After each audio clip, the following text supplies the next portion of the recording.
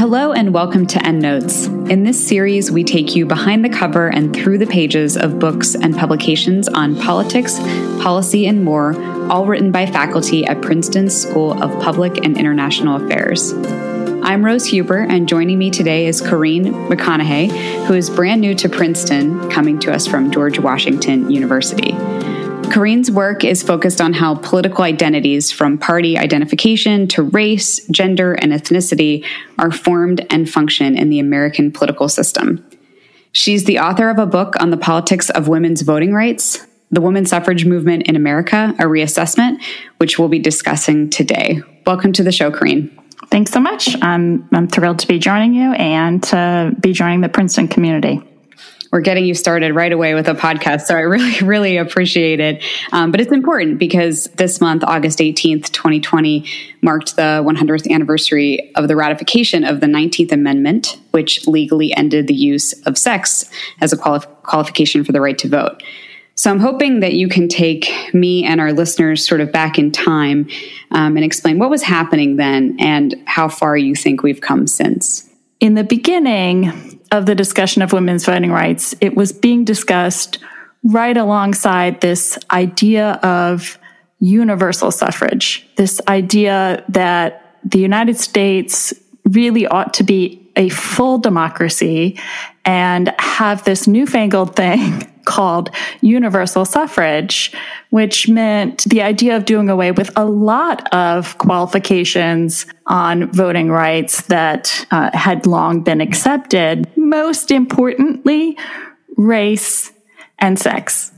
And so the 1840s conversations are about, are we going to have universal suffrage or are we going to have universal male suffrage? And there's this movement for universal suffrage that is where we meet the sort of now infamous cast of characters of the, women's suffrage Laura, Susan B. Anthony, and Elizabeth Cady Stanton. They're going to have been in the circles of that conversation, and they're going to be gone, as well as this idea of the U.S. Constitution actually enshrining a universal right to vote by the time we are looking at what's happening in 1920. We took this path. We didn't take the path of universal suffrage. We took this path of deciding that the way to deal with issues of voting rights is to not take away from states their fundamental power to define who can be a voter,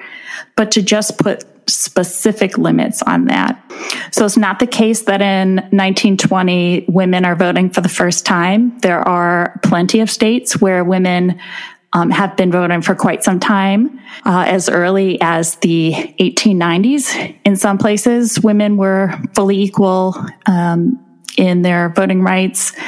So that idea of we're going to get to a national amendment that will not get us women having a guaranteed right to vote, but that will add sex to the list in the U.S. Constitution about what states can no longer mess around with in declaring what the qualifications of voters are. So your book's central argument is that women's voting rights were won through what you call coalition politics.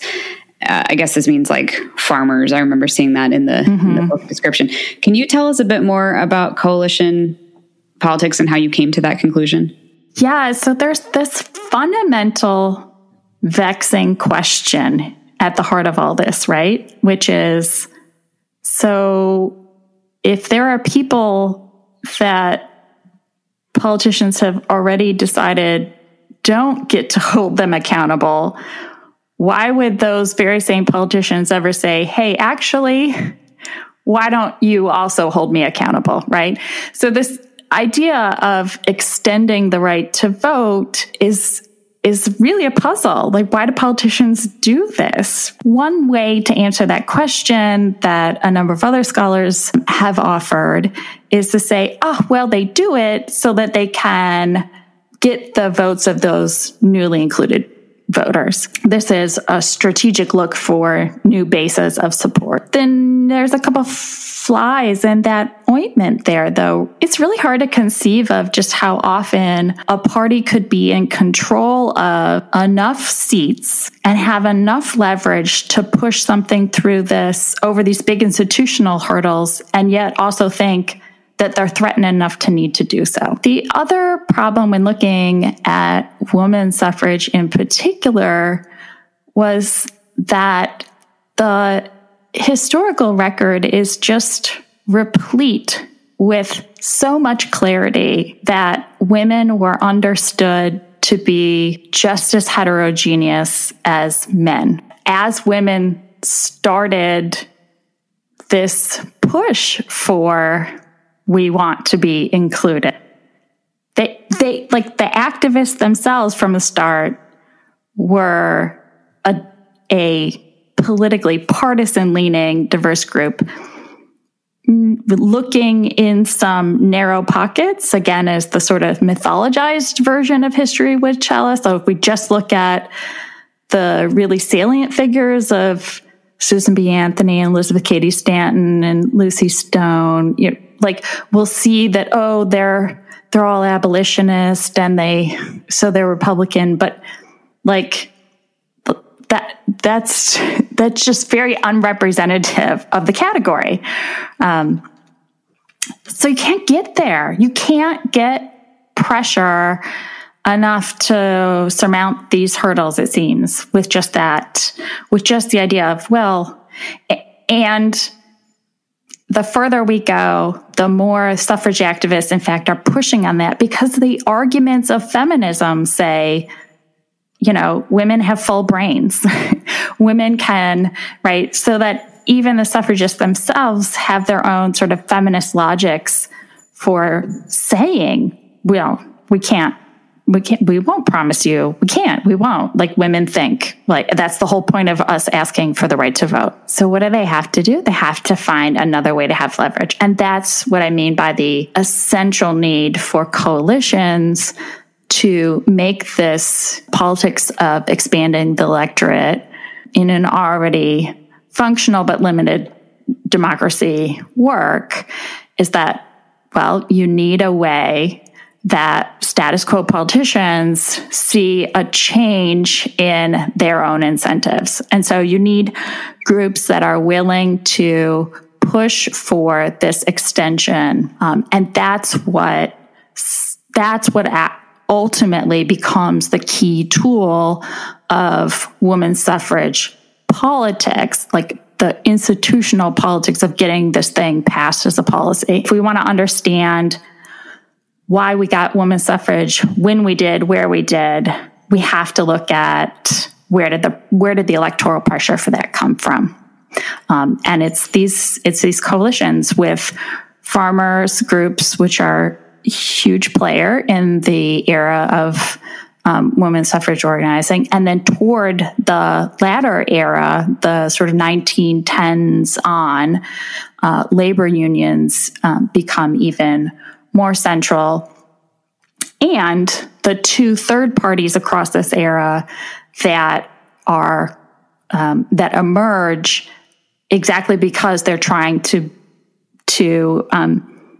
because they're able to build some base around the labor farmer organizations themselves, that those third parties, both the populists in the 1890s and the progressives in the 1910s, also turn into women's suffrage coalition partners that actually exert an enormous amount of electoral leverage that sort of changes the game. Yeah, that's interesting. I feel like a lot of people don't think about these coalition partners. I know it's new to me. And I know in the book you kind of walk through some case studies. I don't know if you can briefly maybe mention some of them. I think there's 5 that you looked at. I don't want to get too academic on this podcast. It's sort of a more general look so that they'll go read the book. Could you provide us with maybe 1 or 2? Colorado might be my favorite case study, and it's also the first one I present in the book. It's the second state in the country to become a woman suffrage state. Colorado, I think, is fascinating in that, gosh, isn't it lucky that the first victory, in fact, happened in a place where the coalitional model was actually really clear to see, right? The populist party element of it, I think it helped a lot.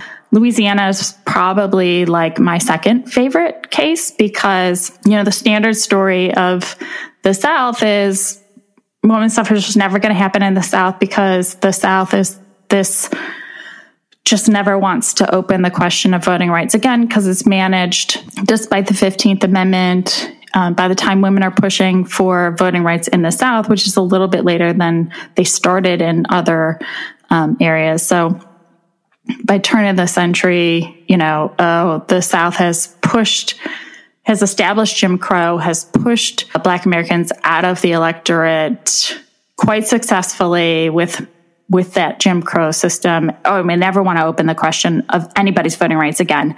And Louisiana shows that that's not quite true. And in fact, that Louisiana has this little spike of a progressive challenge to its one-party dominant politics. So that's the story of the South, that the South in this era is just one-party dominant, and a dominant one party doesn't need any new voters. It doesn't even really need its current voters, right? Like, it's so dominant, it can lose some supporters. They can choose to stay home. They don't really have other choices.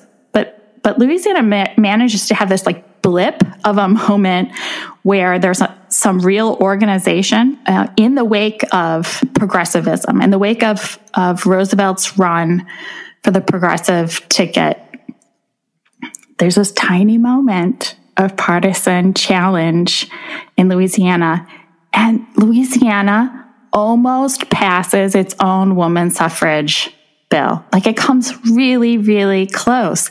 And that was just an amazing find to me because the standard story of the South was like nothing happening there, right? Yeah, I think diving into the states in that way, gives us opportunity to see the story play out differently, but with these elements that just keep repeating. And that's how you have this sense of, there is a common story here. Like, there's a common set of essential elements to how this works.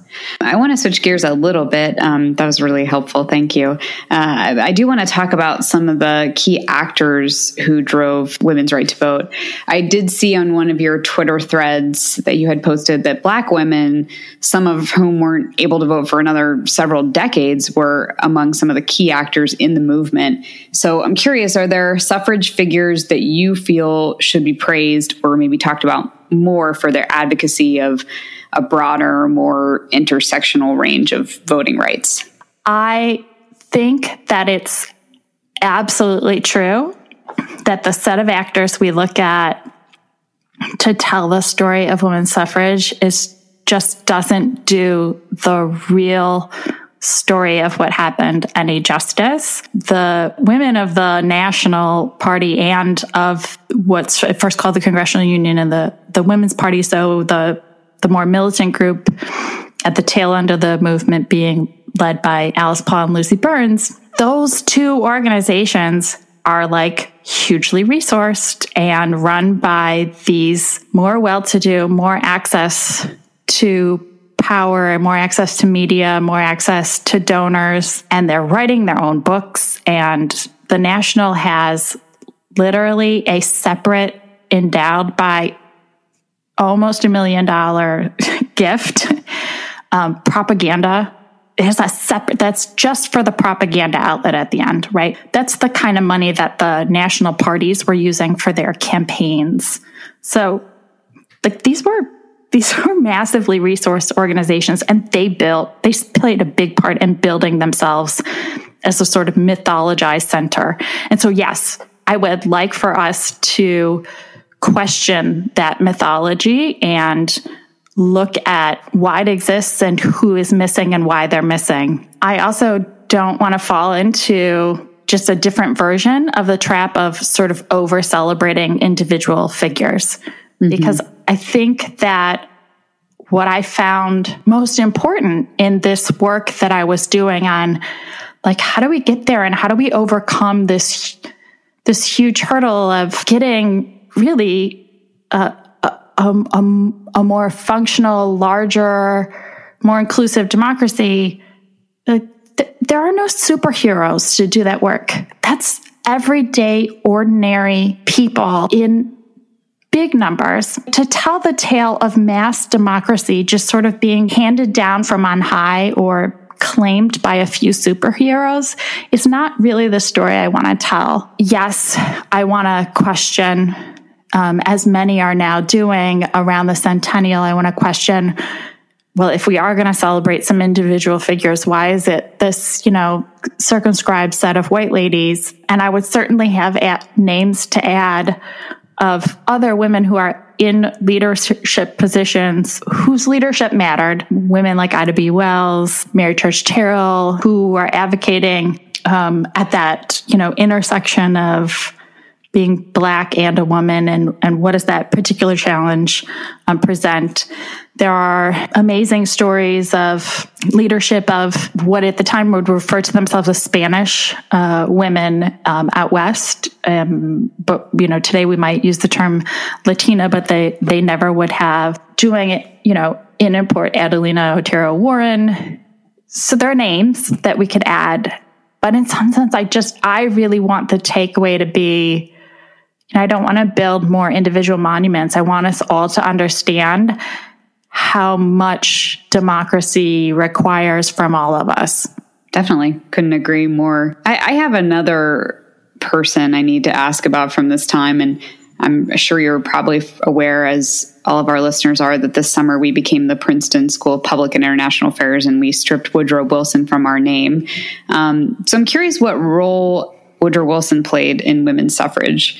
I had read that in 1918 he gave a speech of support, but that sort of throughout his first term he was a little more lukewarm on it. So what's your take on that? Yeah, so I don't think that we can point to anyone in the office of president over the entire time span who I'd be like, yeah, they were an actual advocate of women's suffrage.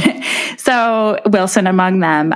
Wilson is the figure who, is both villain and hero in the narrative of what we know about the White House picketers, who are not from the National, but are from the Women's Party, the more militant branch, stage as pickets of the White House and antagonize Wilson in particular, right? This is Mr. President, how long must we wait for liberty? There are banners on some of the picket days comparing him. They call him Kaiser Wilson, right? So, he ultimately either orders or turns the other cheek. Who knows for absolutely sure about, ultimately those women are some of those, protesters, conveniently, some of the leadership of that militant flank, end up being hauled off to jail, to a workhouse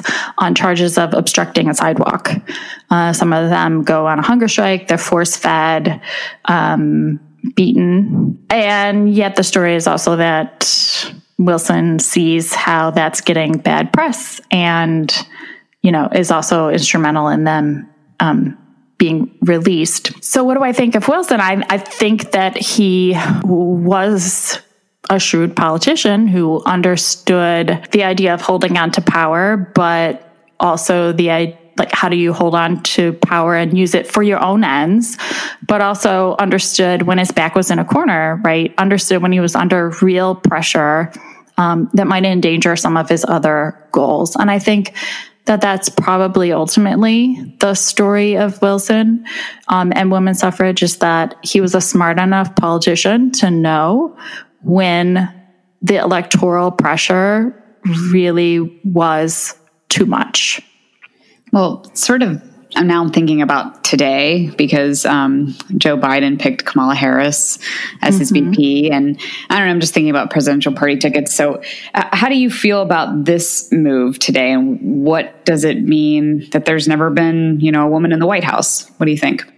I have trouble being surprised. I mean, we started this conversation talking about it's the centennial of the 19th Amendment that didn't actually grant women the right to vote, but just said states can't use sex as a disqualifier. And I think looking at the suffrage movement really lays bare for me just how politically hard progress on women's rights and women's full political inclusion is. Part of me is almost amazed that we're here at this moment, right? Like, I'm almost amazed that in my own daughter's lifetime, they've seen a woman run for president and of a major party, and a Black woman, actually on the ticket as a vice president too, meaning, right, that she had to be holding a sort of space in party politics that made who she was in the totality of that package to be seen as an asset. That's actually impressive to me. So actually to say, well, women haven't become equal in their representation across American political institutions, and yet we've had 2 elections back to back where we've had women on the highest office ticket. That actually in some ways seems really sensational to me. Well, we're just about out of time, so I'm going to end with a straightforward yet probably very layered question. And you were kind of getting to this a little bit. As a woman, how do you feel on a personal level about this anniversary? I'm sure it's a complicated answer. It is so complicated. I found myself deeply conflicted, again, in the sense of what mythologizing am I doing? And, who's out there telling the story I would like to retell? And for me, it maybe seems strange to, spend over a decade of your life in research on this, write a book, and then be fundamentally asking yourself, should I really be celebrating? Or should I just be telling the story of democracy is really hard, and we're in a moment where I think some of us are just realizing that.